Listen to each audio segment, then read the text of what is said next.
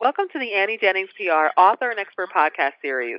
My name is Stacey Emerald Kaufman. I'm the radio director for Annie's Big City #1 national radio campaign that includes a performance guarantee and unlimited media training. Annie Jennings also offers her famous performance publicity program with no monthly retainers for influential online media outlets and television across the country. If you want high-power publicity for yourself, please visit AnnieJenningsPR.com. And today's guest is Alan Klein, the world's only jollytologist.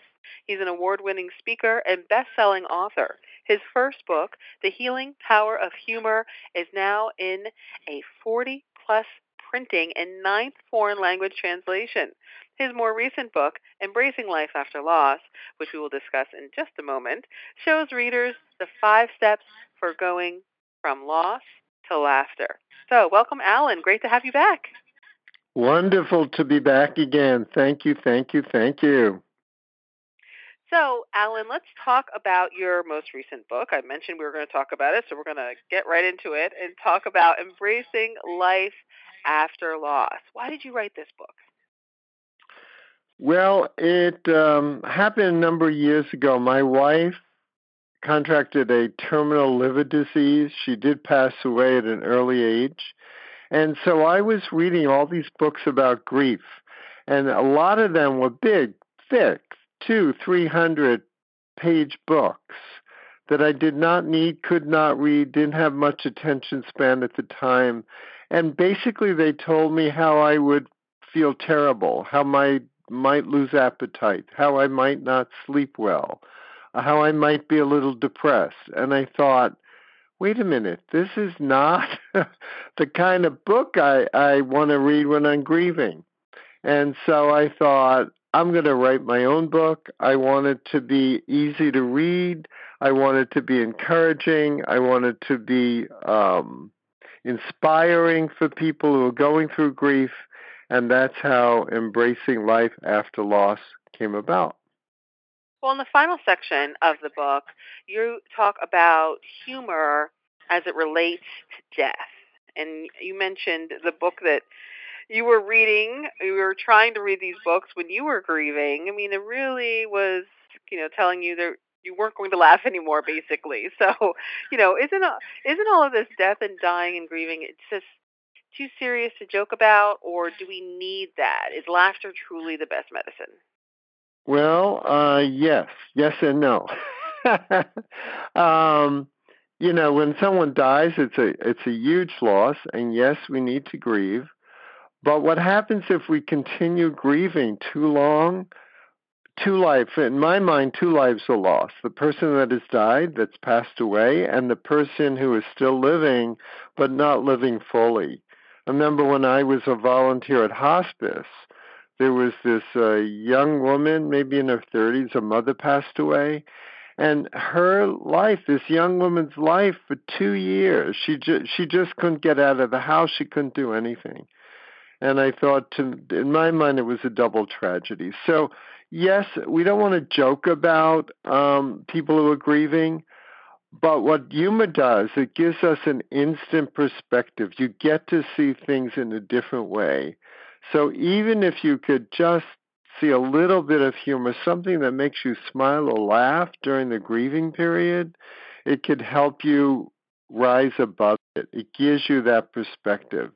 In fact, some of the most recent research shows that this team of researchers followed people who are grieving and found that those who could find humor after 2 years did so much better than those that did not. So we don't think of it, humor and death, we don't think of that together, but it's an incredible tool to help us get through our grief. And Ellen, you offer 5 steps to help your readers get to the humor stage. What's step 1? Well, Stacey, this is a funny reason I came up with 5 steps is because anyone that knows about the death and dying field knows about Kubler-Ross, Elizabeth Kubler-Ross, who came up with 5 stages of dying. And I thought, wait a minute, I want the 5 stages of living, going from loss to laughter. So mine all begin with an L. One is losing. I think at some point we need to realize that we've lost someone and that we don't live forever, that death is part of life. So I think the first step is just to realize that this is part of the process. Anyone, anything actually that's alive, someday is going to die. So just realize that. And then the second thing is learning. After my wife died, it was just like a big knock on the head, a wake up call that I need to appreciate life more. And so I did. My daughter and I went to Alaska. We don't know how long we're going to be here on Earth, and so we need to realize that we need to do and enjoy life, do what we want to do, and enjoy it. There's a play I like by Thornton Wilder, Our Town. A young girl dies, she goes to heaven, and she looks down, and her mom is cooking bacon, and she realizes how all those little things in her life, what a treasure they was, and how she didn't even notice them when she was on Earth. So I think death teaches us great lessons. Third thing is letting go, that we can't move on if we're stuck in our grief, and grief's important, but at some point we need to let go, and as I said, live our life. And two of the things I think we can do that, the most powerful, is to forgive others and to forgive ourselves. Things happen, particularly in the death and dying process. We get angry at people. We need to forgive them for things they said maybe. We need to forgive ourselves because we couldn't help the loved one that we lost, perhaps. And the second thing is to be grateful. I had a wonderful teacher who said, to want what you don't have is to waste what you do have. So to want what was in the past with that other person, yes, you may want that, but you're wasting everything around you. When my wife died, I realized I still had my wonderful daughter. I had wonderful work. I had a house. I had friends. I had family. To concentrate on those and be grateful for that. So we have losing, learning, letting go. Fourth one is living. To start living again, one of the best ways I found is to help other people, to volunteer. So after my wife died, I volunteered with hospice, which works with death and dying people and grieving. And I saw how I was helping other people get through their loss. And because I was helping other people, it helped me. So in any kind of volunteer work, when you help someone else, it generally helps you. And the last one is laughing. We think there's not humor in death and dying, but often at funerals we're trying to squelch our laugh. When my wife was dying, give you an example, Stacy, she had a copy of Playgirl magazine with the male nude centerfold, and she said, Alan, I really like this male nude. Would you put it on the wall by the bed over there? And I said, Ellen, it's a hospital. A little risque for that. And she said, maybe you're right. She said, why don't you get a leaf from the plant and cover up that part? And I did that, and we came home from the hospital, and we would look at a leaf or a plant, and we would start to laugh. So there is humor in every situation, including death and dying situations. And we need to look for it. Laughter and tears are very close. We need to not feel guilty about it.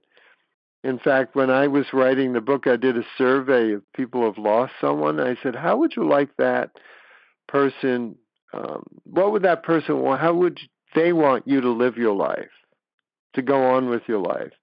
And nearly everyone said that they would want me to enjoy my life, to remember them, of course, but to get on with my life and not let my loss stop them from fully living.